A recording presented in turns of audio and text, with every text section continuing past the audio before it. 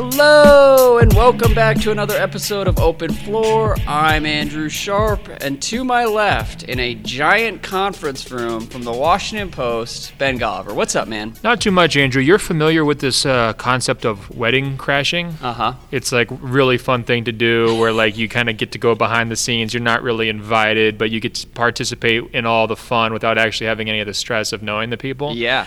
We are doing something similar to that right now, but far less fun. So we're in a gigantic conference room here at an undisclosed hotel in Las Vegas. Up on the big screen projector, it says 2019 NBA Summer Training Las Vegas. It is for the referees, Andrew, and they've got little stations around the room where they've marked off, the paint. Yeah, mock paint. They've got masking tape all over the carpet here. So they've definitely have some middle-aged men going through illegal defense coverages while everybody else is sitting in rows of like 15 to 20 seats, anxious to take notes. I see packets of information. Yeah. I see reams of paper. There's probably tests involved. And we're just kind of in the middle of all of it. It's not going on right now because the games are happening at the gym, so all of the students are obviously being put to the test. I can't imagine how lit this place was at like 8:30 in the morning, though. Oh, there was definitely some like Steve Ballmer-esque motivational speeches going on. And we can only just dream of being a part of the party, I guess is what I'm saying here. Yeah, Joey Crawford up in the mix, too, making an appearance. I've seen him all over Summer League. Monty McCutcheon's another Vegas legend. Shout out to Monty. I'm sure he was heavily involved in this too. So look, we're not going to be breaking down 3-second calls or the coaching challenge rule changes. You know what? Can we talk about the coaching challenge thing for 30 seconds? No, it's the right thing to lead with. Like we're you can tell, all right? We're at the finish line of the NBA calendar. We're scraping the bottom of the barrel here. Okay. There is plenty to talk about. What is your challenge take? It's the dumbest thing in the world. Uh-oh. Why are we doing this? Okay, first of all, never imitate the NFL. Part of what I love about the NBA is that it is on the complete opposite end of the spectrum of the NFL. There's already too much replay. Replay gives the illusion of accuracy when in reality it's oftentimes just as vague as calling it in real time. And then, like, the challenge aspect of it is only going to be more frustrating. And the whole thing is just super tedious and frustrating for everyone involved. So I think their counter argument would be you only get one. If you get it right, you don't get a second one. Uh-huh. There's only a few different types of calls that you could use it on. Nobody's going to know which types of calls they can use it on. That's going to be half the frustration next year. Okay, so if you challenge something that can't be challenged, it just counts as a normal timeout. Okay.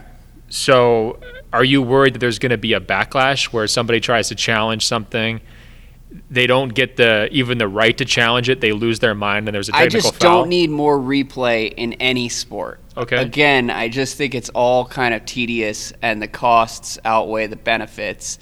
And if you were going to tell me that they're replacing all replay reviews in the NBA with this one coach's challenge per game, I would be very into that, because then there's a little bit of drama. Like, are you going to use your challenge here? Are you going to save it for when there's like 15 seconds left or whatever? That's fine with me, but I just feel like we're kind of like extending these games for no reason. And I'm sick of it, man. I'm fed up in every sport. I hear you. I'm not sure the fans win here. I'm not even totally convinced that the players win here. It does feel like they're just kind of throwing a bone to the coaches. Mm-hmm. And they've changed a lot of things, the timeouts, when they can happen, how many you get, when they go through in terms of the gameplay. And I wonder if this is sort of like a bone to the coaches saying, like, we know we've put you through a decent amount in terms of these changes over the last couple of years. Now you get an added degree of the ability to influence potentially a close game at the end of it by being able to challenge a call. I mean, is that worth it, or is it really worth freaking out over? I mean, how many games? That's the thing. It's not worth being super passionate but you're one way or the other. So you're more worried that like they're going to use this as the starting block, and then pretty soon they're going to get 3 challenges per game, and then pretty soon they're going to get 5 challenges per game? Well, I just feel like we already have too much replay. We don't need more replay. Yeah. And, it is what it is. It's not going to make or break my enjoyment of the sport. How do you feel about the idea that you signal for it by twirling your finger? Oh, I love that. Directly towards towards a referee. So you're in for no flags. You don't want the flags like the NFL. You'd rather have twirling fingers? Yeah, well, honestly, I would rather have no replay review, but players and coaches do the finger twirl to signify that they disagree with the call and wish it could be reviewed. And that's how we would operate for the next 25 years. And we'll see. Maybe we'll have robot refs in 25 years. But I'm looking forward to, honestly, the only part that I'm really looking forward to is I don't think it's going to be that big of a deal, unless maybe there's a couple playoff games where it could actually factor. But the first coach who tries to challenge and does the twirl finger without any timeouts and gets his own team a technical foul and no challenge because you don't get the challenge regardless. Yeah.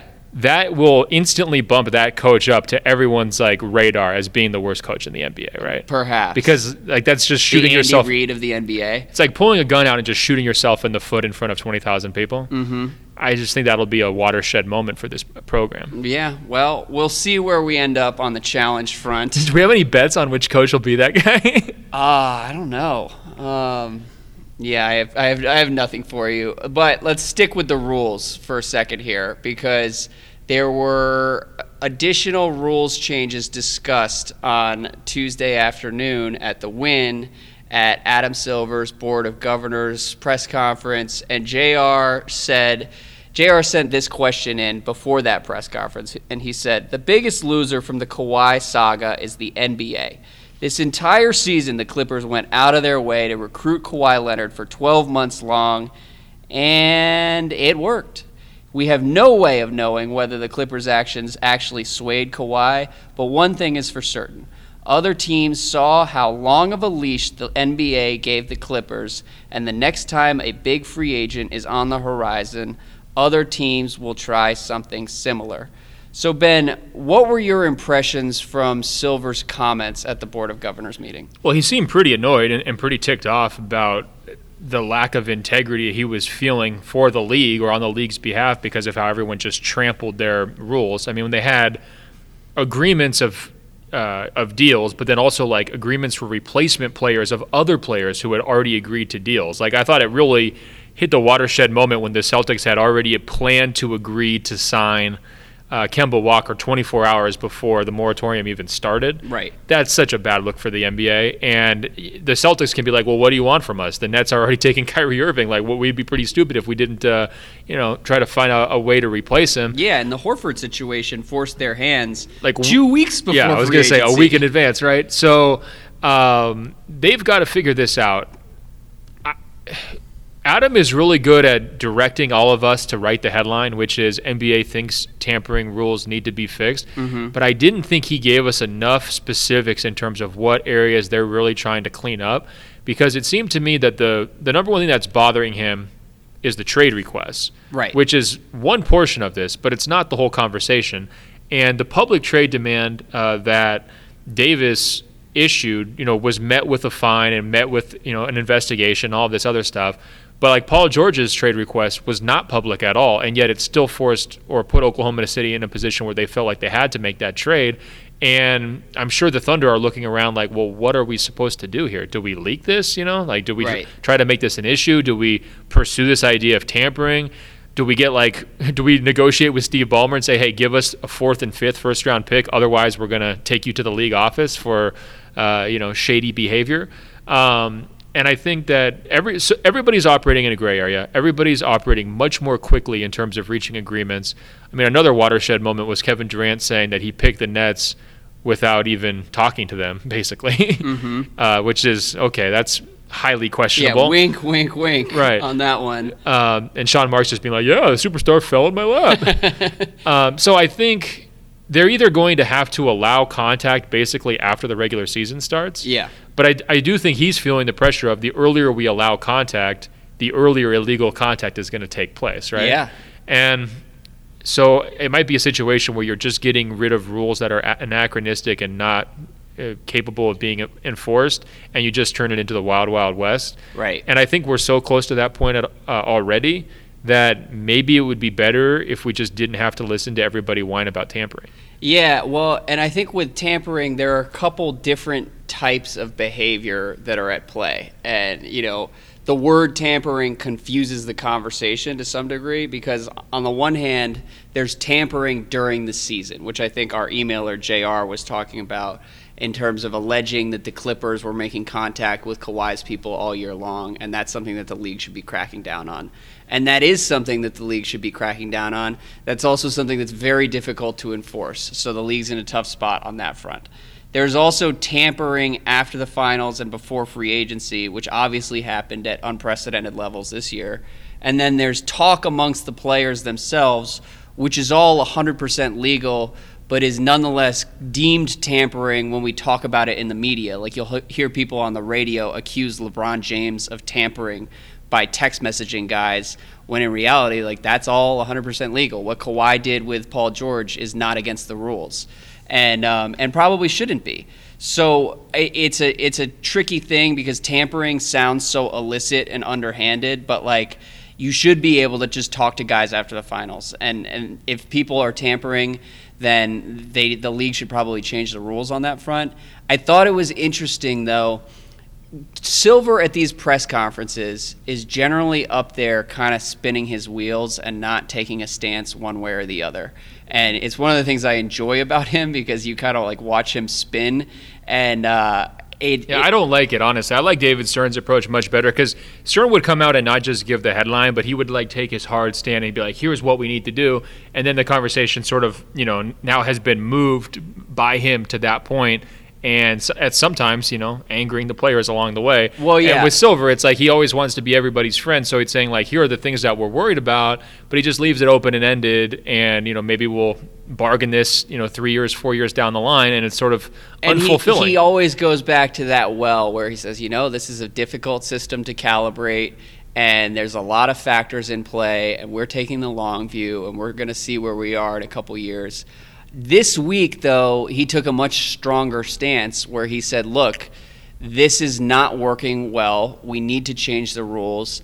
And if we have rules that can't be enforced, that everyone recognizes are not being enforced, that undermines the integrity of the league, which I think is very, very accurate. So I wish he had then gone and said, hey, here's this one rule we have about no contact after the finals until whatever. Yeah, we're getting rid of that. No, we're getting rid of it. Like, we are no longer going to have that. Or we are going to propose to the players on X date that we modify this rule. And he didn't go that far, which is sort of the angle that I was missing.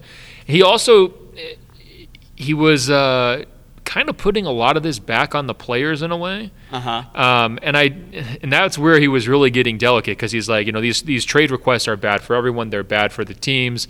They're bad for the fan bases. They're bad for the players too. Yeah.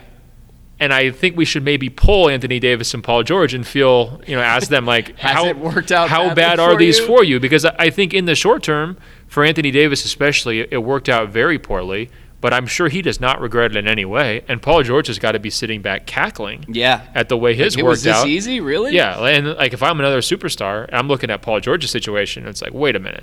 This is now the new standard. If I go to front office quietly and ask for a trade, I better be gone within a week to the team that I want to go to. Yeah. And so that is not good for the NBA. That is definitely... Well, and that's one where you do sometimes miss Stern. Because while I do enjoy watching Adam Silver kind of spin, it just as sort of tradition at this point. Like every time I show up to a press conference, it's like, all right, so how are we going to just sort of like kick the can down the road and not really say anything? Yeah, let's thank Las Vegas again. Las Vegas has been a great host. Yeah, let's talk about the international impact. Yeah, we sold 3,000 hotel rooms. But the David Stern side of it, like, you got to find a way to crack down here. And I think when people talk about tampering, it's a very polarizing issue on the internet. Like, I tweeted a quote from Silver that I thought was perceptive and honest when he said, the one strong conviction that I have is that we should not have rules that are not strictly enforced. Because, again, that undermines the integrity of the league if everybody is just looking at this as if it's a joke. And yet... When I tweeted that, I got all sorts of responses from people being like, oh my God, like the NBA is a joke, Silver is a joke, he's a substitute teacher, et cetera, et cetera.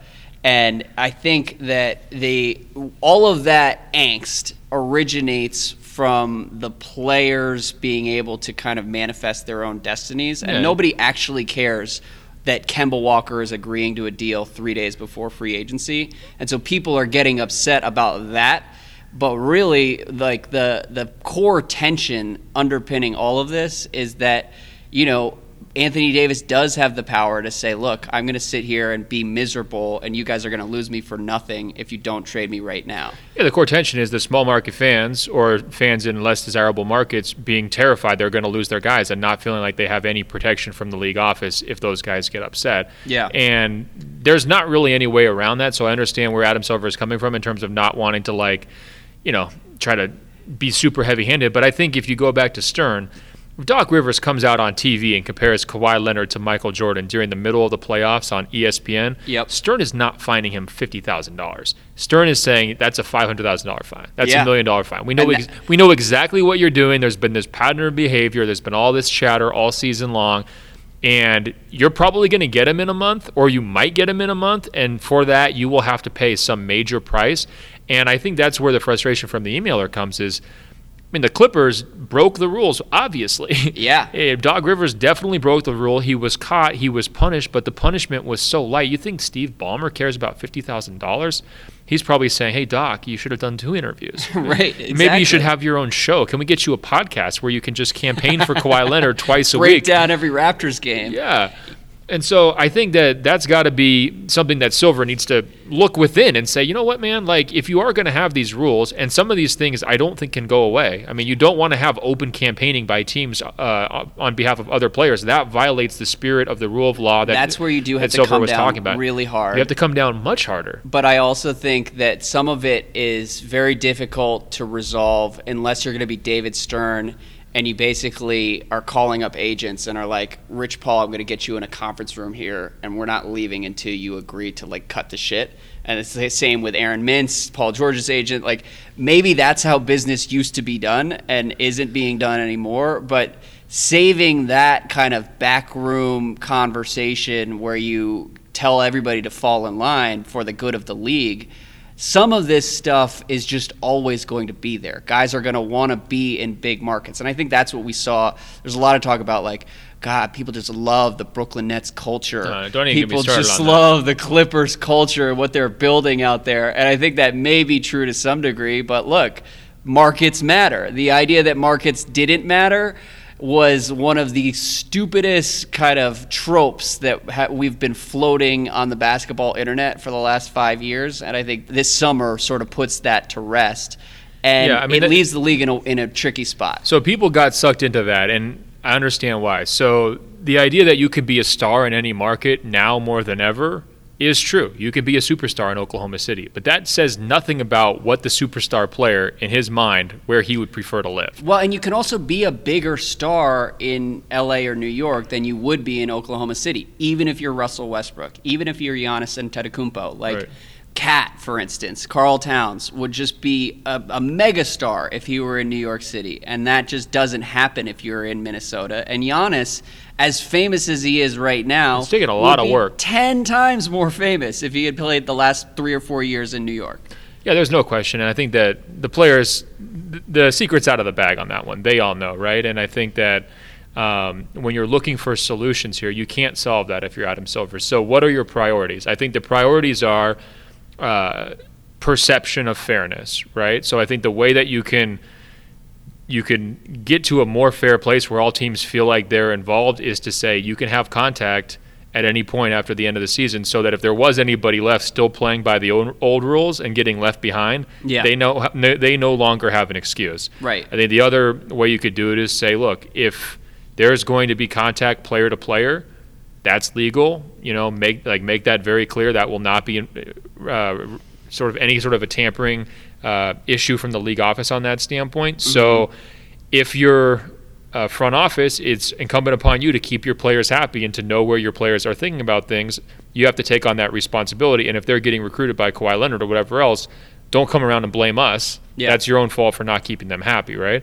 And then I think the other thing you can do is take a much firmer line on the recruitment stuff when it happens publicly, right? So maybe that means updating the rules to make it very clear what's allowed, what's not, tweets, and it means like a media $10 million statements. Fine to the team that crosses the line. And you have to make an example out of someone. Yeah, and it could even be something like, zero tolerance policy, right? So if anybody does something, you lose a draft pick, like that. Or, the ultimate zero tolerance policy is if a team is found to be tampering with superstar free agent X, and you can prove it, then that player cannot sign with that team, and that takes him off the board for the Clippers. And I think the other thing I would do if I were them, I would raise the fines considerably on public trade requests, either from players camps, or from player agents. And I think he was sort of hinting at that might be the direction that he wants to go, because he was just speaking at length during his press conference, Adam Silver was, about the damage that those can do. And, it really ruined the Pelicans season. Yeah. And had they not gotten Zion, we would not be talking about the Pelicans for the next 5 years. I mean, it could have sank that entire franchise. And if I'm the Thunder or any of these other small teams who are potentially losing their stars, that prospect terrifies me. If I'm the Timberwolves, who you just mentioned, their whole future relies on Cat not demanding a trade. Right. If he comes out and demands a trade tomorrow, they are screwed for the next 5 years. Yeah. And that's a very unsafe position, an unhealthy position for these organizations to be in, even if Cat has good reasons for wanting to leave. So I think well, and I understand where people on the outside may see this and say, well, look, teams can trade players whenever they want. Why can't players go to teams and say, I'm not happy here, I would like to be traded? And I think but teams can't say we're going to go trade a player. Like, right. They can't call a press conference and be like, hey, we're going to trade Russell Westbrook because we hate him. Yeah. I mean, and maybe it's just they would never do that. But I think you would get into some level of trouble, especially if you were trying to say what kind of player you wanted to get back for him. Right. By speaking publicly on that. You're not allowed to do that. Forcing the issue then undermines teams' leverage. And more importantly, it destabilizes these organizations for years at a time. Like you said with the Pelicans, I think we would think about their future very, very differently if they had Jackson Hayes and the 5th pick instead of Zion Williamson. And that is something that's important to keep in mind, is no one is going to be going to Thunder games, no matter how well they did in the Paul George trade. If they just dump Russell Westbrook, the Thunder are going to be on the margins of the NBA for 4 years now. Shai Gilgeous-Alexander is good, but he's not good enough to make that team matter. Yeah, so I think that all he can really control potentially is appearances, right? Because you're not going to be able to stop the illicit contact behind the scenes. So I think if I were them, I would just be trying to move all of this tampering stuff behind closed doors, in private text messages, keep it out of the media as much as possible. If somebody does come out and do what Rich Paul did with Anthony Davis, that should be a monster fine, to the point where it would actually be prohibitive, so they wouldn't do that. Because there's also a difference between a report that comes out and says sources said Anthony Davis wants a trade and Rich Paul said Anthony Davis wants a trade, right? Because if you're the organization, you can say, hey, look, everything's not perfect, but we don't believe this report. We're on the same page with Anthony Davis. Things are good. Yeah. If the agent comes out and says it, it's all right, well, now you're in a public stare down and you probably lose your job like Dell Demps did, right?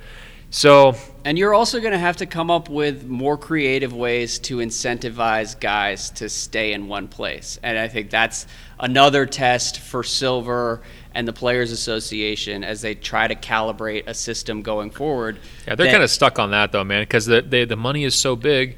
We're seeing it time and again. The idea of the 5-year contract or the 4-year contract is not appealing anymore. And it used to be, I don't want to lock in for a 6-year deal, a decade ago. Kawhi only wanted 3. Right.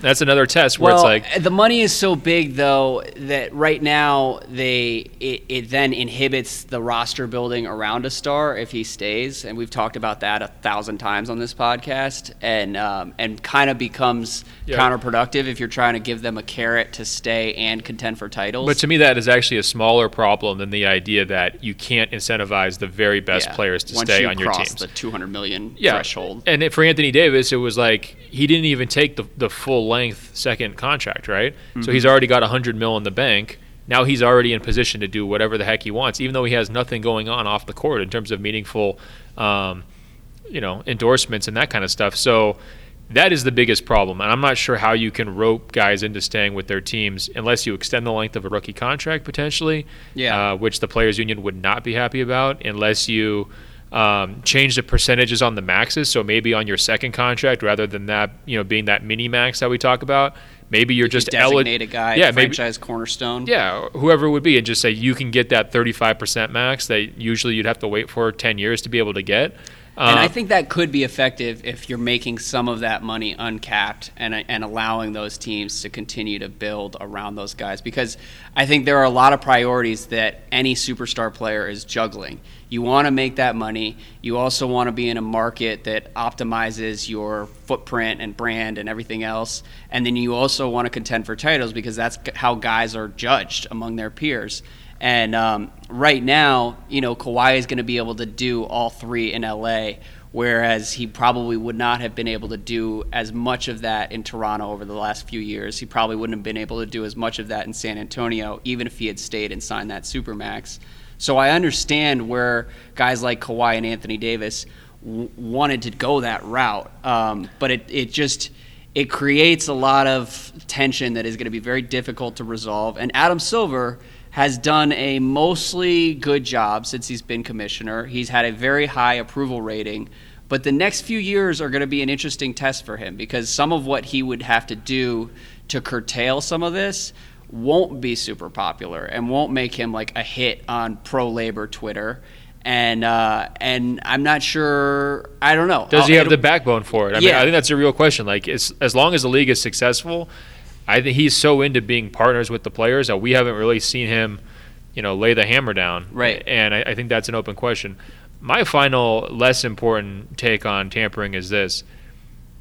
Presti did not whine about the trade request. He had a little bit of salty language in the press conference, just a barely, kind of subtle shade in how he worded sort of what happened with Paul George, but he didn't publicly raise the issue. Masai Ujiri was sort of asked, what do you think about everything that went down with Kawhi Leonard? And he's like, look, this is the game that we play. We know how it works. He didn't make a big issue out of this when given the opportunity. Yeah. I think the fan whining on tampering needs to chill out. I agree. And it's funny because as we take talk your through lessons from the guys who are most personally affected. Like, they're not just doing that because they're classy. I think they're doing it because they're realists. They understand that no matter how much they want to kick and scream about it, it's not going to get them Paul George back. It's not going to get them Kawhi Leonard back. And they also realize that their job is to cater to players. And that's sort of what we're finding out here over the last 5 years is if you're a smart organization, doesn't matter how many of these second-round picks that you're able to accumulate and turn into functional rotation guys like the Nets get credit for or whatever, the real thing that they did was clear the cap space and exist in Brooklyn and not screw it up so that stars might actually want to go there. Hey guys, what's up? This is Ben Golliver with a message from Mattress Firm. The only thing better than watching your team win is a perfect nap. And Mattress Firm's President's Day sale lets you get a king mattress for a queen price or a queen mattress for a twin price for savings of up to $600. And you can take home a free adjustable base with a qualifying purchase. But you have to hurry. The clock is ticking on this sale. It's ending soon. Isn't it time you saved and slept like a champion? Shop now. MattressFirm.com. MattressFirm.com for the President's Day sale. Well, here, I want to read one other email that we got from Nathan who says, "Hi guys, I think you have the Westbrook thing wrong. It's true that selling Russ is likely the logical thing to do, but it's important for a small market franchise to have guys that they look back on as iconic one-team players. I think this helps breed legitimacy in small markets, whether it's San Antonio, Dallas, a team that can always rally behind Dirk, or all the really great franchises that have had guys like this all throughout the ages, whether it's the Lakers with Jerry West, Magic, and Kobe, Boston with Bill Russell, Havlicek, Bird, and Pierce, the Knicks, who've lost their way but still have Willis Reed to cling to. I see that is a point that I find interesting. Yeah, let's ask some under 30 fans how they feel about the Willis Reed era. Yeah, well, see, that's the tension. It's like maybe younger fans just don't really care about any of this. I think that the tampering angst is overdone, and I'm honestly not particularly passionate one way or another. I think the players create 90% of the value from this sport, and so if they have all the power, then that makes sense to me, and that is mostly fine. But I do also think that if you're trying to sell the game, teams matter, and at least the illusion of loyalty and legitimacy in terms of like guys representing one city matters to the most, like to mainstream fans, I would say. and there's like a rabid community online that will follow the NBA no matter what team any of these guys are on.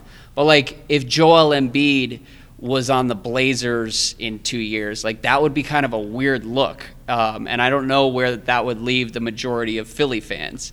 And at some point, just like shuffling the deck chairs every 2 or 3 years could leave the NBA in a strange place. Well, yeah, I think especially if the same teams are over and over again either getting their star players poached or just never in the mix for the other players coming to them, it's going to really turn off certain fan bases. There's no question about it. I think with the Westbrook example that he's using, I'm with you that they should try to keep him if he was still the same guy, you know? But I don't think that even the most loyal, diehard Thunder fans would be excited to watch Westbrook this year. Yeah. But by the second half of this year, if they're not in the playoff picture, sentiment's going to start to change about the direction. And then you go forward 2 years from now, how many more times do they want to keep running it back with one guy? It's going to become less and less fun, less and less stimulating. And he's already achieved lifelong love with the Oklahoma City Thunder fan base, right? If he never plays a game for them, I think he's an icon regardless. That's a good point. It's not going to change how they view him. He's going to be the first guy to get his number retired, I'm sure. He's going to have a statue outside the building. I'm sure they'll do that for him. And that is true, no matter how the next couple of years shake out. I do think it's important for small market teams to have those kinds of players, but Westbrook is kind of a unique case and is a bad example to use here because Westbrook seems to be in the like DeRozan on the Raptors phase of his career. Right. But there was there's the Dame example, the Giannis example you mentioned. Like there's a few of these guys, but I think a lot of this stuff is dead, man. Like I think it's there's going to be fan bases that have to adjust their expectations, and it's funny because when it happens to some other fan base, you don't care. But once they come for your guy, then it's like, wait a minute, now everything's like, horribly screwed up. And like, you're worried about the Sixers fans about how would they feel. Well, shouldn't we be crying the same tears for the Pelicans fans? Yeah. And just because there's more Sixers fans and they're louder on the internet and they're in a bigger city with more media attention, now we're going to feel bad for them in a way that we didn't feel bad for Pelicans fans. That doesn't seem right. Okay. Well, I agree with most of where you are. I'm mainly trying to sort of play devil's advocate on this one. Right. So I'm just saying, like, for this emailer, what I want you to really think about is what is your pitch to a top 10 superstar level player who has all the money he needs, who wants to enjoy life off the court, who wants to make as much money as possible, who wants to have a say in where he lives, and who he plays with and who he plays for and the type of organization that he represents. What's your pitch for him to be loyal for loyalty's sake, right? Mm-hmm. This is just a completely different equation when you're trying to pitch those kinds of players than it was with Willis Reed or Bill Russell or even Magic or Mike. I mean, people forget Mike really had one big cash-out season. Yeah. And his money, a lot of it was coming from Nike. Well, and the other thing that I think going forward, the way I would like to have this reframed is to stop thinking about this as sport-ruining behavior versus like maintaining the status quo. Because ultimately, what we're really talking about here is a pretty interesting interplay between power and leverage among the players and what's best for the league. And it's difficult to calibrate, and there are no easy answers. And we're just going to have to sort of wait and see how it's all resolved.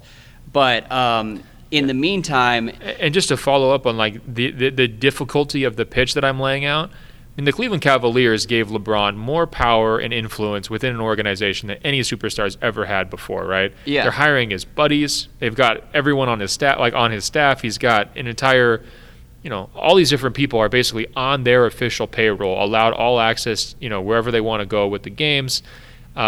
He couldn't have been more beloved in the market given his local ties there. Mm-hmm. And then ultimately, did any of that matter when it came time to him to choose the Lakers? Yeah. So why are these other top 10 level guys going to be different, and why are we going to expect them to say, you know what, I'm playing for the name on the front of the jersey? Like, I just think that's an antiquated approach that most star level guys at this point of their careers That's not what motivates them. But you can recognize where Cavs fans would be frustrated by that, or Thunder fans would be frustrated by that. I know. I'm just saying, like, we've seen this happen so many times that you it can just be is mad what about it it. is, So and it's like you yeah. either watch the games and see the guys who are out there and cheer for your team, or you can go around and cheer for whichever your favorite players are and become a little bit less team, I guess what they call it, agnostic, right? Yeah. Like you're kind of, picking and choosing your favorite star players and following them through your journey, or you can stop watching the games. Those are your options, And if you're going to sit there and whine about it, I just think that you're clinging to a past that's gone. Yeah, and I think that's a clear-eyed way to look at it. And I am more curious as to where we go from here than passionate about any particular path to pursue. I am more passionate about not having challenge flags in the fucking NBA, but we'll see. The rest of the podcast, let's just bounce through a bunch of random topics here, Ben. I feel like you assembled some pretty wacky takes. Well, there's a lot here, okay? First, we're starting with Sebastian, who says, "Hi there, Andrew and Ben. As requested, your Pascal Siakam hype is here. Let's ditch Kawhi Inc., despite him being the current best player in the league. We'll see if his decision to upgrade his healthcare professional from a nurse to a doc pays off later." God, that's great. Why don't you ever have good lines like this? Knee-slapping Golliver humor. But unfortunately, Kawhi is no longer the most exciting player in the league for me. He never was. Because we have Pascal Siakam, the Giannis who can shoot. Why does Giannis Inc. exist again? Let's look at some stats. And look, I'm not going to bore people by reading through the stats comparison between Siakam and Giannis. Mainly, I'm mad at you, Ben, because you put out the call for Siakam hype and thirsty Raptors fans to pour into our email, and this is what happens. I'm not okay with this. I don't want any Siakam-Giannis comparisons for the rest of the year, and honestly, if people just chill on the Siakam hype, email us in 12 months if he makes All-NBA. Okay. Be a little nicer. These guys did, what did we just talk about? Being nice to these fan bases that They lose won plays? a title, okay? I had a conversation with our Raptors fans, Kevin and Dan, who came out to Vegas. Look, bottom line, it still hurts. I don't care what these people say. There are five or six teams in the NBA that have a shot to actually attract superstars and win titles. And for the other 25 teams, you have maybe like a 1 in 20 shot at ever winning a title. And they got theirs. So I don't feel bad. And, we're not going to go down the Siakam hype road this year. We're going down that road because he deserves it, first of all. I think it's going to be justified. Now, comparing him to Giannis is blasphemy. Does he deserve it? Come on. He doesn't deserve Giannis comp, but he deserves a lot of hype. I mean, we're talking about the Eastern Conference. He's a top what? Top 3, top 4? That's what. So we better be talking about him. I mean, I think he's ready for that next step up. And I also think no matter what the Raptors fans say, and they're having a good time, it hurts. Yeah.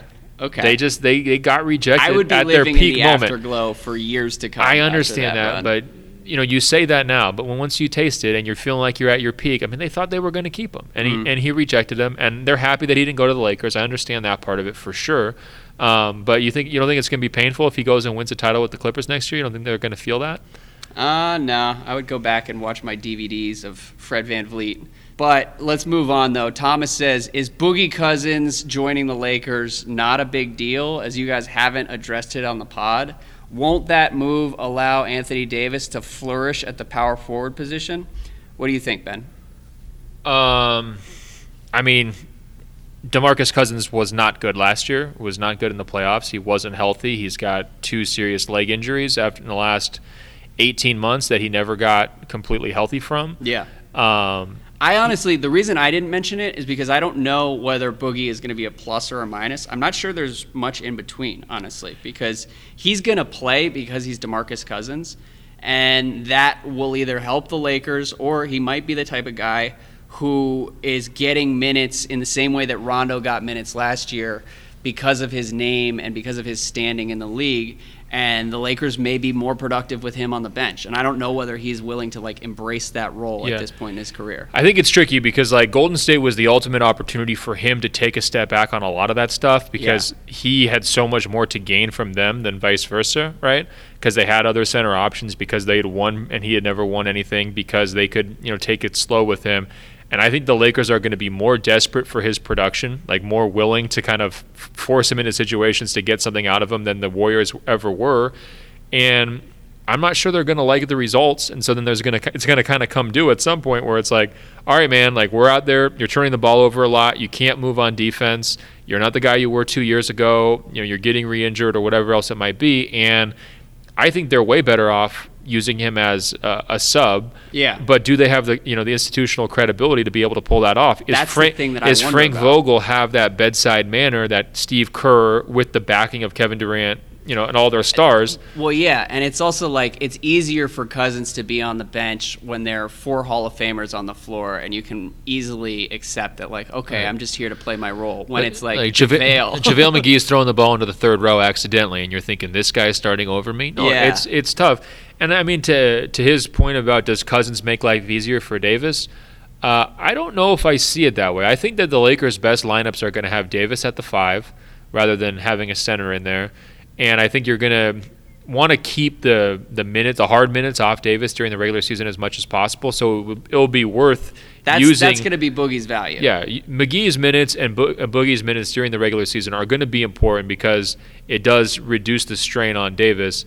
But I don't think that Boogie's actual presence on the court is going to be that helpful to Davis because I think Davis is better off having fewer bodies in the paint. And I think that at times, because they both put up such huge numbers in New Orleans, people thought that was like a really good, really functional combination. I don't think it was ever that good of a pairing. It always seemed just kind of awkward to me. And you throw the LeBron factor on top of it where Cousins is never going to be able to get the numbers he wants to get because LeBron's going to have the ball so much. I just don't see Cousins pulling the best version of Davis out of Davis. Like I think the best version of Davis involves Cousins watching from the sidelines, waving a towel, getting excited because LeBron just threw him an alley-oop and the paint was empty. There was no other bodies in there. Yeah, I agree, and that's why we haven't mentioned it, because I think that maybe 1 out of 5 times this next season with Boogie on the Lakers will end well and he'll be a positive for the Lakers. But there are too many other scenarios where it doesn't work. And by the way, this is why I bent over backwards to give Cousins credit during the finals for that incredible performance. He did a great job. Yeah, and it wasn't every night, but that one game he had was so clutch, so big for them. It really helped them extend the series, and it was so gutsy and it was so unselfish for him to put his own health, kind of put that on the back burner for the team's success. And the fact that he could still do it despite what he was playing through was incredible. But part of the reason why I was giving him that love at that moment was because I don't feel great about how the next couple of years are going to go for him. And I think the NBA has shown, the entire league has shown, they're betting the same thing. Yeah. Right? You look at the kind of contract he got last summer, you look at the kind of contract he got this summer, the league is basically saying we're out on DeMarcus Cousins. Right, and it's unfortunate because the way things have gone are just crappy for him. And I think everybody who follows basketball feels bad for the way things have gone.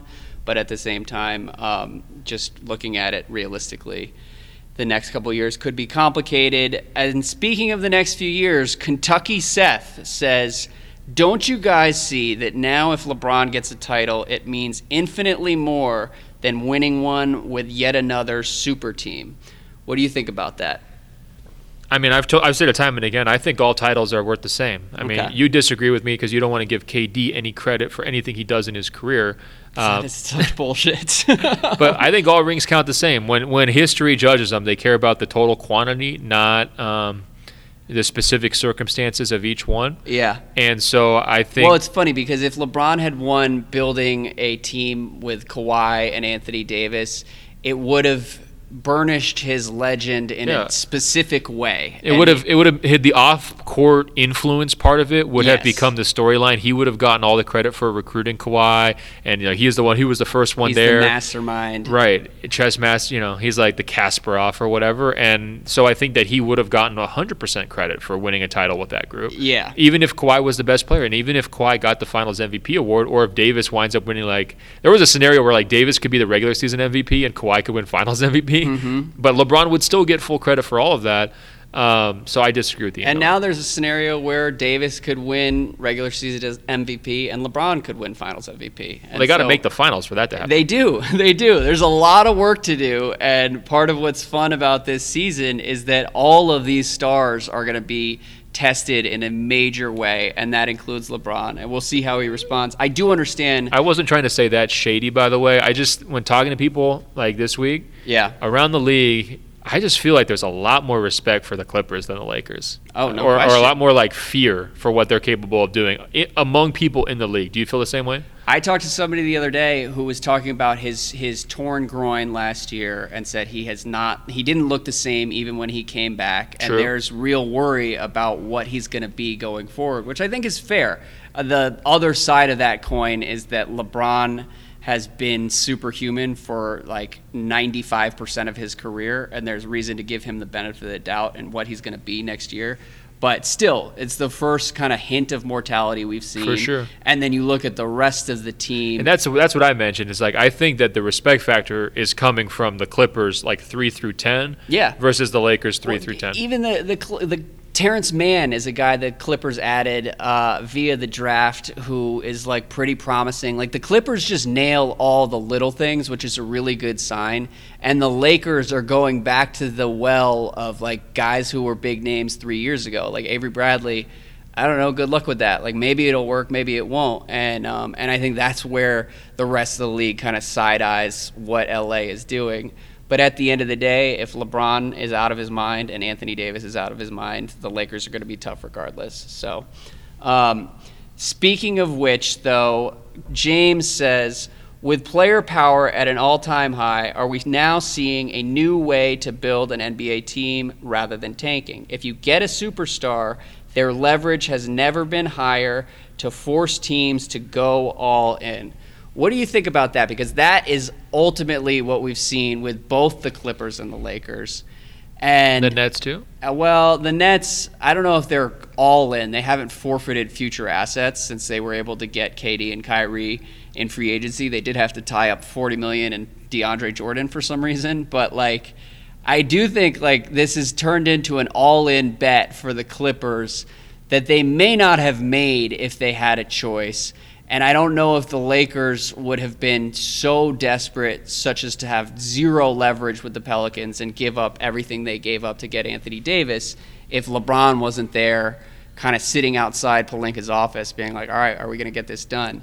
So the reason why I throw the Nets in there too, because I think there's more similarities than differences. They didn't have to make some crazy trade, but they did have to sacrifice D'Angelo Russell. Yep. And not only the player, but sort of the symbolic value of a guy that they had nurtured, coached up. They were trying to like make him sort of the face of this rebuilding movement that was going to just make steady progress until they wind up being this contender. And then they're saying, you know what, we're going to throw away that entire identity and just be a superstar landing pad. And, we're going to take on the risk that are associated with Kyrie Irving and Kevin Durant and hope that their star power is more important than all the things that we've been preaching for these last couple of years, and it's enough to overwhelm their own red flags, right? So they're betting pretty big organizationally on these guys, and if it doesn't work out, it will be a major setback for them for a while, right? And it limits the flexibility long term. I mean, that's the thing that I would worry about on the Clippers side, is that I would really trust that front office to continue to build around the edges of that team over the next few years with picks, whether you're using the draft picks or whether you're using them in trades. And the same is true with the Lakers. I wouldn't trust the Lakers as much as I trust the Clippers, but it's a similar situation where you now don't have much to trade. You don't have much space around these guys to add anybody in free agency. And it's going to be interesting to see how those decisions age over the next few years, because... Well, would you agree with me, though, that the Clippers are a better position than the other two because they've got guys who are potentially tradable during this season? Who? Well, you could say... Harkless and his deal? Yeah, but any of these. I mean, if they just don't fit for whatever reason, like you could trade Lou Williams for something. You could trade Patrick Beverley for something. He was getting interest on the market. So they're a little bit more flexible here. Montrezl Harrell definitely has value. There's pieces that they could use to kind of like rejigger things, whereas I look at the Nets, like 3 through 10 for the Nets, I don't love their group. And I think with the Lakers, like all those guys were available to the Lakers on, basically low-cost deals because they don't have much, if any, value around the league. Yeah, absolutely. But, I mean, that is still a distinction that may not matter if Paul George and Kawhi don't play as well as they're expected to play, right? Right. Well, and Harrell is a free agent after this season, and he's going to be tough to bring back because there aren't many free agents next summer, and so he'll probably get pretty expensive if he plays as well as I hope he does, because watching Montrezl Harrell is amazing. The internal peer pressure on that one's going to be high for him to stay. Right? Yeah. Like, come on. We've nurtured you. We've got a great thing going here. Just take $10 or $15 million less. Not that Steve Ballmer will care about a luxury tax payment, but it's just a tricky situation. And what it reminds me of is the way LeBron has operated on the Heat, the way he operated the Cavs in particular, and the way he's playing things out with the Lakers.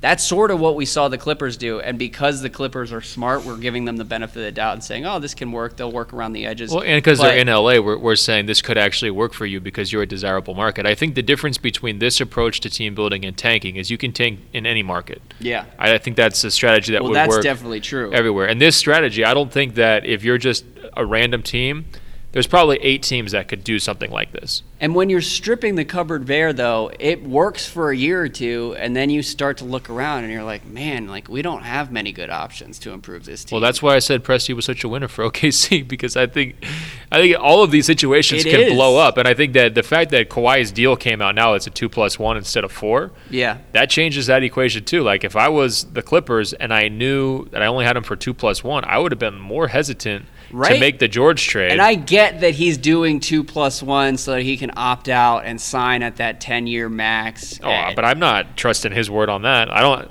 like if you ask him and say like, "What's your plan after 10 years?" and he just completely blindsided the Spurs, quit on them for a year, showed up in Toronto for 1 year. And we don't know how his body's going to be. And by the way, if he had committed very early to the Clippers, they would have been able to say, all right, we're not worried about him going elsewhere. Paul George has requested a trade. We're going to wait this out a little bit and maybe give you 3 picks instead of 5 and every pick swap on earth. And like, I don't know. That's the type of thing where it's like using your player power to basically gut your team's future. It's no shot at the players. I just don't know if it's the best strategic decision if you're looking to kind of like. No, it's a conflict between his best self-interest and the Clippers' best self-interest. But his best interest may be for the Clippers to hold on to some of those assets so they could build a title team in 3 years, in addition to this year. I mean, you tell that to his face. I think he'd have good counter-arguments about what his best self-interests are, which would be maximizing. Well, so would LeBron a couple of years ago, but he would have been wrong. Well, I know, but I still think that they would reach the same conclusion. I mean, I agree. I mean, you know me. I think that all these guys should do whatever they possibly can to win as many titles as possible, but I think it's a more nuanced balance between that. We can't say that every decision LeBron has made along the way has been in pursuit of maximizing the number of his rings. Yeah. Because he wouldn't have gone to LA if that was his decision, right? Mm-hmm. So I think that LA, I think, had a number of assets. They just ended up cashing all of them in for clutch client number 2. I'm just saying when he hit free agency, if you were ranking the places that you're most likely to win as many rings as possible, the Lakers would not have been number 1. Mm-hmm. Right? He was weighing all the other off-court factors, the business stuff and all of that. I think what he was weighing with the Lakers was that the title window for 2019 was closed because Kevin Durant was still going to be in Golden State. So let me go take a gap year, essentially, and then reload for 2020 with a team that is in LA, will have that appeal and have a number of assets to trade. And, whether, would LeBron have won a title had he forced his way to Houston and had Houston gut everyone else on their roster? Maybe. I don't know. He didn't even Philly, there weren't many other options that were more attractive than what the Lakers I'm just saying, offer. We're 2 years in. He didn't make the playoffs. And now he's got a really nice co-star with Anthony Davis, but a whole bunch of other guys who can't play defense. And it's not guaranteed that they're going to make the playoffs next year. They should. It's not guaranteed they're going to make the conference finals in a really tough conference. And so I just think that, these superstars are not solely bent on maximizing their winning potential and willing to make the kinds of sacrifices that we think would be smart for them. Mm-hmm. We've just seen it time and time again. Yeah. Because if they were, Kevin doesn't leave Golden State. Well, and I also think, just to return to the emailer's question, there should be a balance between the urgency that we saw with the AD trade and the Kawhi trade and protecting some of those long-term options, because I think that benefits the players more than they realize. And that would have been true with LeBron in Miami, would have been true with LeBron in Cleveland, although Cleveland didn't have a lot of flexibility regardless. So it is what it is. But moving on. I guess I just think Kawhi came out of this in really good shape, because just like LeBron, he can leave in 2 years if things break bad, right? Yeah. And in the meantime, he's getting as much money as possible. He's setting himself up for the maximum possible contract that he can get after 2 years. He got the guy he wanted to play for. He's got a championship coach. He's got a pretty deep collection of supporting talent. Well, now we're laying bare the difference between me and an NBA superstar. Right. Because if that's I what made I'm trying a big to, decision, right. I would be like, you know what? I want the Clippers to be my home for 5 to 7 years, not 2 years, and we'll see where we are. And it's not just you. I think that is the standard mentality that we have come to expect from star guys, is like they're going to want to have a place to call home and a place to be the man. And what we're learning every summer with the shorter contracts, with the team-up scenarios, with the shifting, the entire chessboard getting knocked over by major injuries, that these guys are thinking more year to year. For LA, maybe they're viewing it like it's a win that they even got 3. 3 what? Like years on the contract, like 2 + 1. Like, that could have been a 1 + 1. It was a 1 + 1, yeah. Yeah, perhaps. So I think that. But how do you think LA feels about having to trade everything they had to give up to get Paul George? Honestly, I think Ballmer is just one of the most effort guys there is. Like, yeah. I don't think he cares, but the risk that you're mentioning that are available to or that are going to strike the Clippers in the not too distant future are real, are very real and very large, and they're bigger than they needed to be. That's the thing. But that's the difference between you and Kawhi. Kawhi just doesn't really need to worry about that. Yeah. Okay. And we could try to convince him, but I'm sure the Clippers did try to convince him, because they're smart people, and they'd say, "Look, Kawhi, here's your options.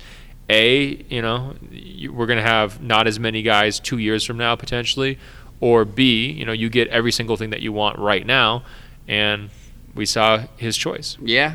Well, speaking of owners, Dior says, who do you think is a cheaper owner, Clay Bennett or Tillman Fertitta? I think Tillman Fertitta is atop the cheap owner rankings. One day we should do a pod that we do not release to the public, where we go through and rank the cheapest owners in the NBA. But for now, I don't really know what more we can say on that front. I mean, Sarver's cheaper. Oh my God, yeah. See, this is why we need to do the pod. What about, I hate to do this to you, but what about Ted? He's probably in the mix, and then there's Ted, there's Sarver. Oh, actually, I hate to say this, it's Mike. Mike who? Oh my God, it is Mike. Mike who? Oh, Michael Jordan holding it down in Charlotte, just counting his checks. And yes, so I think it's Sarver 1, Mike 2. We'd probably have to go through like payroll year by year. Well, and then you got the Reinsdorfs in Chicago who have just been talking about counting those checks. But Steve Ballmer on the other side of the spectrum. Somebody asked, I don't have the name here, but he says, we can all agree he's not paying journalists to pump up the Clippers, but how much money is Steve Ballmer going to be willing to spend in legal ways going forward? And that is actually going to be a fun subplot to follow. Like, how crazy will the Clippers experience get over the next few years? This guy mentioned greasing the LA City Council to get an arena done in the next 2 years. Well, I mentioned that on the pod that we did right after the signing. I think they need a new arena. He really wants a new arena, and he has enough money where it should be a discussion. Basically, it's just a negotiation, right? Like, eventually they're going to let him build his arena. So this, if I were him, after getting basically 2 home runs this summer, like, I would want that arena as soon as possible, because I would want to be making the kind of money that a fraction of the money that the Warriors have been making or potentially making at Chase Center to recoup some of the investments. So to me, like, that would be the thing to keep an eye on, right? Like, does the arena have some crazy corporate partners that make no sense as arena partners? Yeah, I want this to get as opulent as possible out in LA. This guy also mentioned the New Balance load management facility. Like, let's make it controversial. Let's get like Dennis Robertson living in a castle in Bel Air. I don't care what Steve Ballmer wants to do. But I'm ready to be entertained because he does have $50 billion. And like right, and at this point, he's like Prokhorov, who actually knows what he's doing or seems to. And here's the thing. This was like his first real foray into aggressive ownership and management. Yeah. Like he took it pretty chill for the first couple of years, like slowly tearing it down, trading Chris, trading Blake, letting DJ walk, trying to get his bearings. But over the last like 24 months, he's brought in like his own people, his own staff, and they went all out to get Kawhi, and it worked. And they definitely played in multiple gray areas, and weren't really punished for it. So I feel like, would it be salary cap circumvention? You know how like every player will sometimes have like a personalized pair of Beats at their locker, like. Could Ballmer give every player like a personalized mega yacht if they make the playoffs and get home court advantage?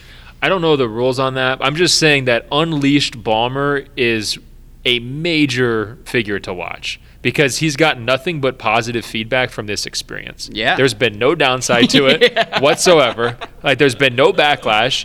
I mean, watching him go around and just shake the other owner's hands, you know, he's been a very gracious winner here in Las Vegas. But he also knows he's the winner. Like he knows he's the man, and I think he's probably. You know, there was actually a moment when the Warriors eliminated the Clippers in the playoffs, where he went over and had a handshake with Joe Lacob, and it's like a $50-something billion handshake. Yeah, we these two talked guys. about it on the podcast. Right, and you're just thinking like, for a guy who's as competitive and successful as Steve Ballmer, there's like nothing more he would want at this moment of his life than to basically be Joe Lacob, right? And he's like 85% of the way there now that he's got these stars. They're the title favorites. It's not like he's going to stop now. If anything, it's only going to ramp up more. It's time to get crazier and crazier. I remember when Steve Ballmer, this was before he had bought the Clippers, and he was rumored as a potential like Seattle owner, and at that point he was kind of like an AAU. He was like bankrolling an AAU team in Seattle, and there was like I think he was actually bankrolling a high school, and there was a controversy surrounding recruiting. So congrats to Steve Ballmer for graduating from Seattle high school basketball controversies to breaking the NBA a little bit here. You know what I hope? You know, Lee Jenkins is like the nicest guy, has always been the nicest guy. I hope this goes straight to his head. I hope all the Clippers, like Lawrence Frank just takes it to the next level. Lee Jenkins just takes it to the next level. It's not circumventing any sort of salary cap to get Lee Jenkins his mega yacht after this summer. So if nothing else, that should be the takeaway from this section of the podcast. His Instagram this summer, Lee's going to have to start one. It'll be like white parties. It'll be like, we'll be like, is this Harden's party or is this Lee Jenkins' party? Exactly. All right. So Waz says, Ben, the basketball gods do not take kindly to stubborn takes, and I hope you've taken notice. Just look at the evidence. After your repeated criticism of DeMar DeRozan's game, he is now traded to your beloved Spurs. After naming Raptors fans the termites, Toronto wins the title over your beloved Kevin Durant Warriors. And after your unwavering support of Durant's Golden State decision and refusal to acknowledge criticisms, Kevin Durant signs with Kyrie Irving's Nets. After all of this, will we see a new, more open-minded Golliver in 2019 and 2020 after this humbling experience? Look, Waz, your takedowns might get to Andrew. They're not going to get to me, okay? Come on. This is a real poor framing by you. I really have a problem with this. You don't feel like the universe is out to get you? I mean, look. Look, there's moments, but, I mean, it's not stubborn takes. These are, like, very carefully derived principles about life and basketball, right? So they're certainly unwavering, okay? I can speak from experience. First of all, DeRozan going into the Spurs, whatever, it proved my point that he wasn't a playoff player and that they needed to upgrade at that spot if they were going to win a title. Lo and behold, that was correct. I look at that as a win. The fact that he's ruined the Spurs for the next couple of years is just a side casualty of the greater point where #prove 'em. There was no proving involved. I proved it. Okay, that's number one. Now, number two, people take termites negatively. That was a show of respect and endearment. You've done a really good job trying to rewrite the history on the termite nickname. I respect it. We have met a number of Raptors fans that we've come to know and love over the last 6 months or so. Okay. At the same time, the termite nickname began because because Raptors fans would flood into our inbox like termites. Being completely wrong about DeMar DeRozan, right? Mm-hmm. Okay, so that's fine. It just wasn't necessary. They're older, they're wiser, but look, I do respect passion. I've never said anything negative. I think that, people should be all in for their team. So I think that one, again, sorry, Waz, incorrect framing. Okay. Now, number 3, after unwavering support of Durant's Golden State decision and refusal to acknowledge criticisms. I actually think I've been fairly hard over the years on Durant on various different points. A lot of it has to do with the social media stuff. I paused when I was reading that question because I was going to add valid criticisms, but I didn't. But when we look back on that era, he took that team. To me, it's the best basketball I've ever seen played in person consistently. His first year there. He came out of it with 2 titles, which he needed for his legacy. He came out of it with 2 finals MVPs, which he deserved and which added to his legacy. He came out of it with multiple just Rucker Park-type shots over LeBron to clinch those series. Over an exhausted LeBron who had to do literally everything to make the Cavs. And the best part of it is guys like you who spent the whole time calling him a role player and demeaning him have no answer to the fact that he does have the rings and he does have the trophies. I called the experience unfulfilling for Durant and unfulfilling for fans and less interesting than the Warriors would have been otherwise. And I have been validated on just about every front. And it is what it is. I mean, you can spin it how you want to spin it, but the bottom line is that Kevin Durant... No, the universe has responded here. Kevin Durant has decided to partner with Kyrie Irving for the rest of his career. Wait. So the universe responded by career-altering injury? Is that what you're saying? The basketball? No, that is not what I'm trying to say here. Well, that's what happened. Well, what I'm trying to tell that was the biggest, change of direction moment, was it not? Yeah, but I mean, look, Kevin Durant is now partnering with a player who could not be less Golliver.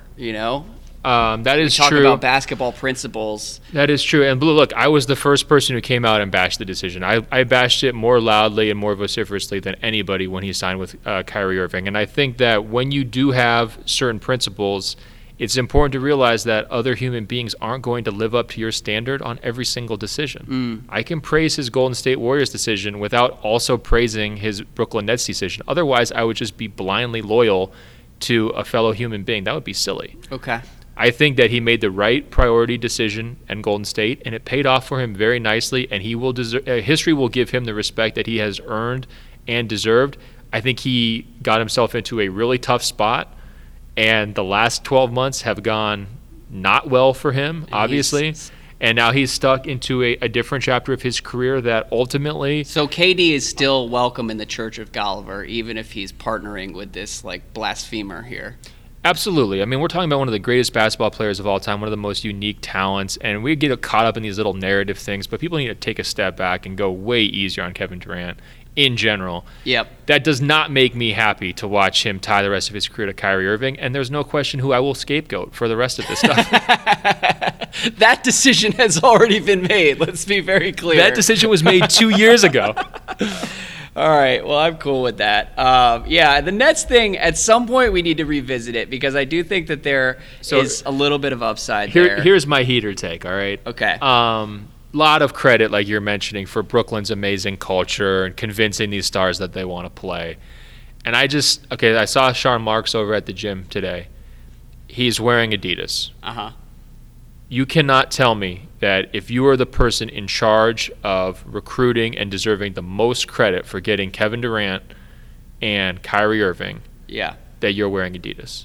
Why is that? Because they're both Nike athletes. They're both Nike signature athletes. They've been that forever. There's no possible way that if you were the reason and the major factor of that decision, that you're an Adidas guy. So are you alleging that Sean Marks was basically just a bystander? I'm not alleging it. I'm just saying that if we're ranking the top priorities of who deserves the credit here, I don't think that we should rush to give the credit to their front office. I think you give it to the organization, the fact that the brother, City of New York, the City Rock of New York, Nation. Rock Nation, the ties there. I just think that Sean Marks was not a negative, right?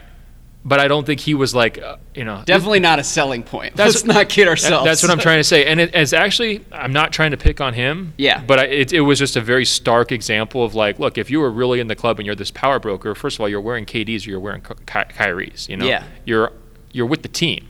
No, look, Sean Marks did as well as he possibly could have over the last 3 years, and the Nets should be commended for that. He did make a major mistake. And they did a good job clearing space to put themselves in position to win this summer. The actual win and how that happened is a story that is probably independent of whatever the Nets have been doing over the past few years, which is fine. I also think we might want to chew through the Clippers sides of the recruiting thing, because I think a lot of the early rush was to kind of crown Jerry West because he's had that. I feel bad for the actual Clippers staffers because Jerry West gets credit for literally everything they do well. And I think Jerry West is an amazing figure throughout NBA history, and he has, like, the mythology is well earned, but at this point, I'm not sure how involved he is in the day-to-day operations of this. He goes to a lot of Clipper games. He's obviously very close to Steve Ballmer. I think he's a very trusted voice. But again, this is a Kawhi Leonard decision, right? And the fact that he's out there recruiting Paul George proactively, like, hey, here's my plan, let's go do this. That plan comes together because of Kawhi, right? Not because of Paul George. And the same thing is true for Durant and I think Rich Kleiman as well. I mean, those are the guys who ultimately decided, hey, this Brooklyn's going to be the spot, and this is where we want to go. Those are the guys that deserve the credit for putting this together. And I think, again, trying to just rush to praise the front offices, it's sort of a vestige of a previous era where that was more true, or those guys had more influence, or they were the true movers and shakers, right? And I think that we kind of saw that play out in Miami with Pat Riley, right? He was the godfather. Yeah. Well, what did the godfather do when LeBron left the family? Right. How'd that look? There's no question. So we just need to change the credit giving here. Keep the focus on the players and the people who are, working with the players closely.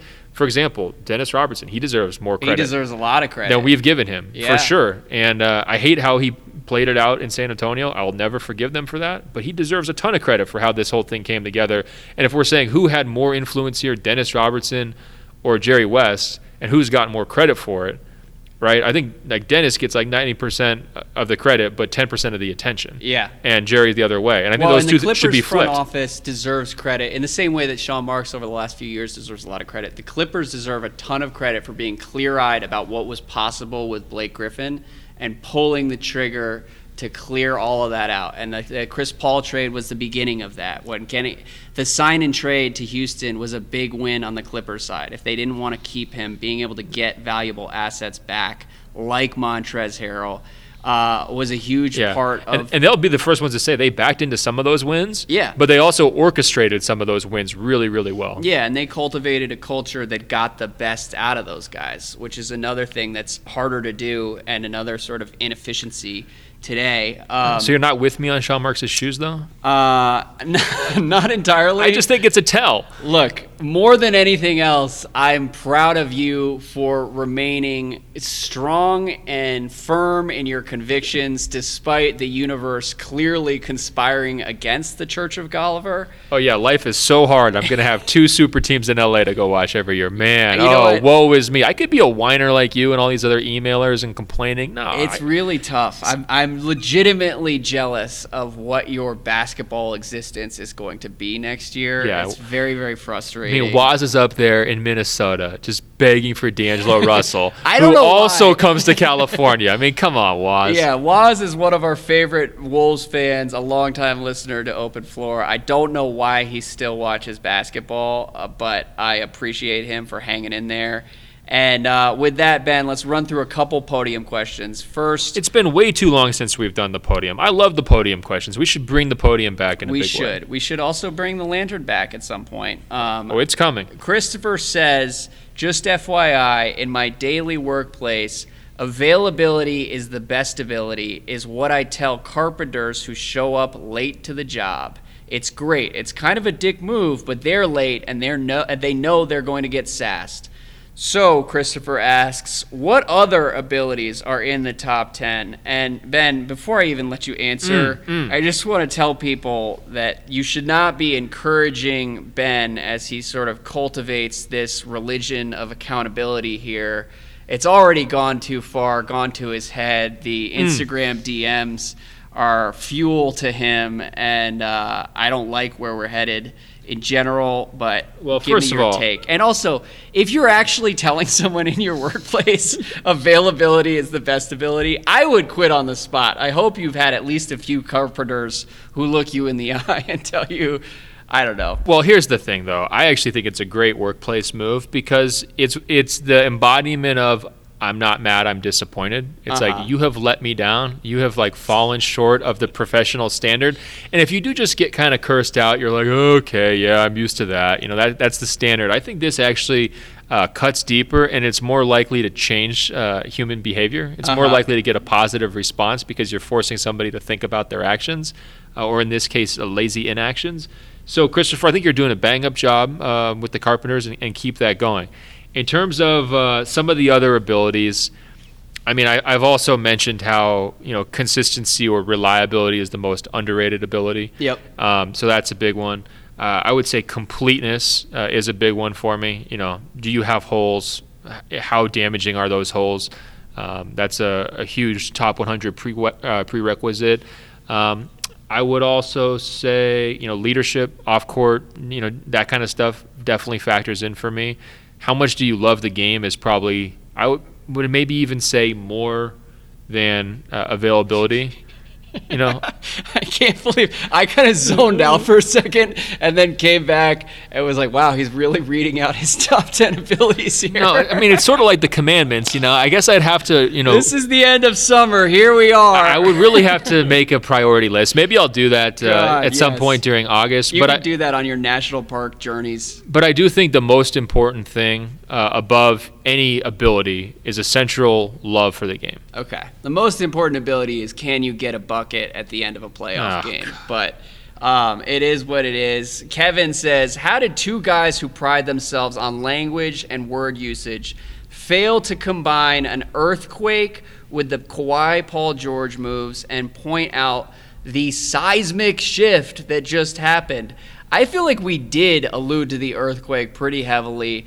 I think I may have thrown in something about tectonic plates. No, the fault lines have definitely shifted. Yeah, exactly.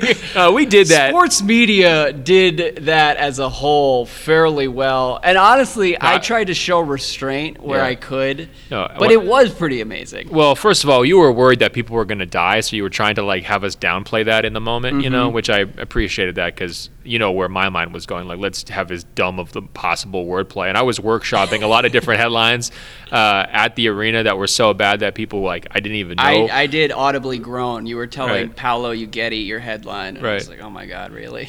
Yeah, well, there was act of God, comparisons. But needless to say, I don't know if we should be taking crap for that. Yeah. Come on, listeners. No, look, we were showing restraint. But either way, it was still incredible and something that will only seem more incredible as the years pass.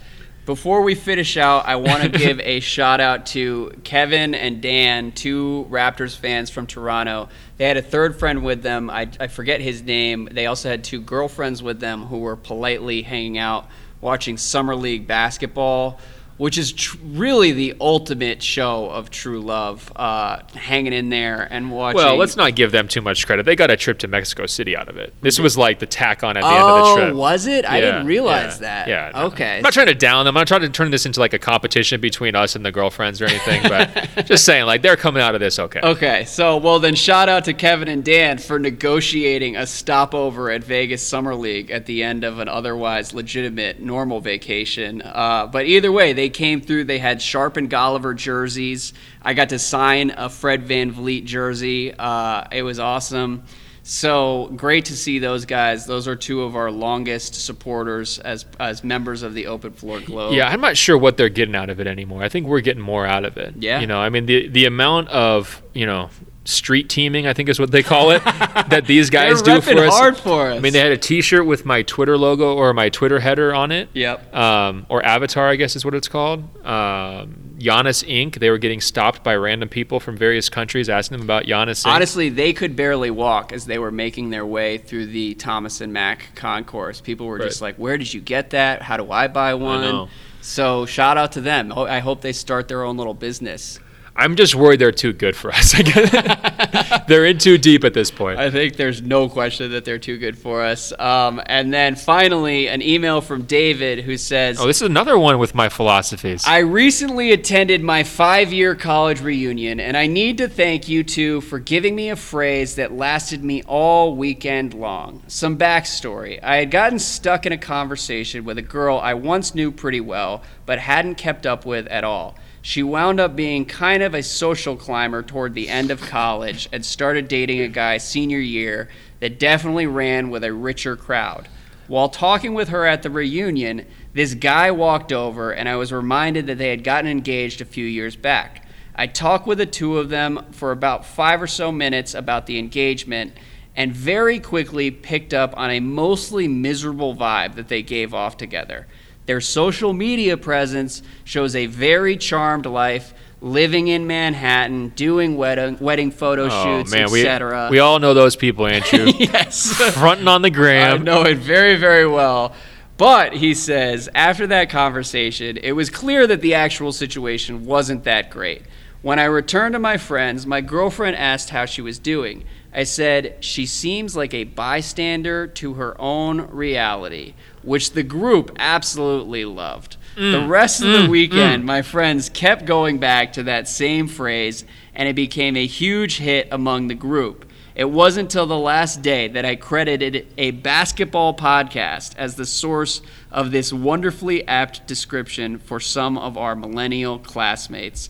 So cheers to you, and also shout out to Melo, without whom that term may never have come into existence. I mean, all I can say is I defended myself pretty well against Waz's attack earlier, but this email is the clearest defense I could possibly get. I mean, for guys like you... Congrats, you got Melo right. You and the rest of the internet. No, for guys like you and Waz who are resistant to my philosophies, you can see what happens for David. Not only does he have a phenomenal catch-up with two people he realizes he's in definitely a better position in life than, which is good for his own ego, but he clearly got to experience... It's always great to meet someone who's like big on the gram and be like, actually, your life is kind of depressing to me. Well, especially if they're high school people who were like, social climbers and, presumably cool. It's a nice, reality moment of like, you know what, I did things the right way. Life's working out for me. Maybe I was a little bit of a late bloomer, whatever, but I'm doing it big. But not only that, he gets the cherished memories with his friendships where they think he's funny, witty, plugged in. I mean, this could be your life, Andrew. Open floor is for the people. I just have a couple notes here. Number one, I believe the original quote was, he seems like a bystander to his own life, not his own reality. That was describing Carmelo Anthony 2 to 3 years ago. A shout out to David for listening throughout that entire time. I do wish that he had credited Open Floor specifically as the source of that description. Yeah, come on, David. These guys got our faces on T-shirts. So exactly. We need you to join the street team. Step your game up, David. And finally, I just want to say that it's very frustrating to me because Melo, as a bystander to his own life, is so searing and mean that it forces me to become a Melo defender. My prior podcast co-host, Juliet Littman, was also very down on Carmelo Anthony, and then I come with you, and you're just like hating on him left and right. It's not okay, and again, I have to become a Melo advocate, which is not the greatest place in the world to be either. But I'm glad at least that David got some good laughs out of it at the college reunion. I'm confident that if Juliet and I are both on the same side of an argument and you're on the other side, that's true. It's got to be 99.9% chance that we're right. That's a great point. The only place you guys would overlap is something that is just inarguably true. But shout out to Melo. I hope you find a role somewhere in the NBA. It would be fun to have a Melo farewell tour. You've done a lot of shout outs here on this episode. You're really into the shout out moment. I just want to say, we're goofy today, guys. You can hear it in our voices. It's the end of the summer. But part of it's timing, but part of it also was just these awesome questions that we got and the engagement factor from everybody who's like not just listening to what we're saying, but really hearing us, Andrew, really hearing our souls. God, you're killing me. And by the way, it's actually the beginning of the summer. It's the end of the NBA calendar, but here we are. In any event, Ben is planning a 7-day trip through like 6 different national parks. Actually, thanks for doing that, because I was just about to plug my Instagram, @ben.golliver. Guys, follow along. It's going to be epic. I cannot wait to see what I get into. Andrew, this has been really fun. Have a safe flight home to D.C. and back to reality. Don't be a bystander. And guys, check us out on Apple Podcasts by searching for 2 words. It's Open Floor. Find the page, scroll down. It will say rate and review, tap 5 stars. It's just that easy. We're going to keep these podcasts coming to you throughout the summer. So we appreciate your support. We're also on the world famous radio.com/open floor, and email us just like everybody else did today. We got some great emails. That's why we were so goofy. You guys put us in that mood. openfloormail@gmail.com. openfloormail@gmail.com. And Andrew, until next week, I will talk to you. All right, man.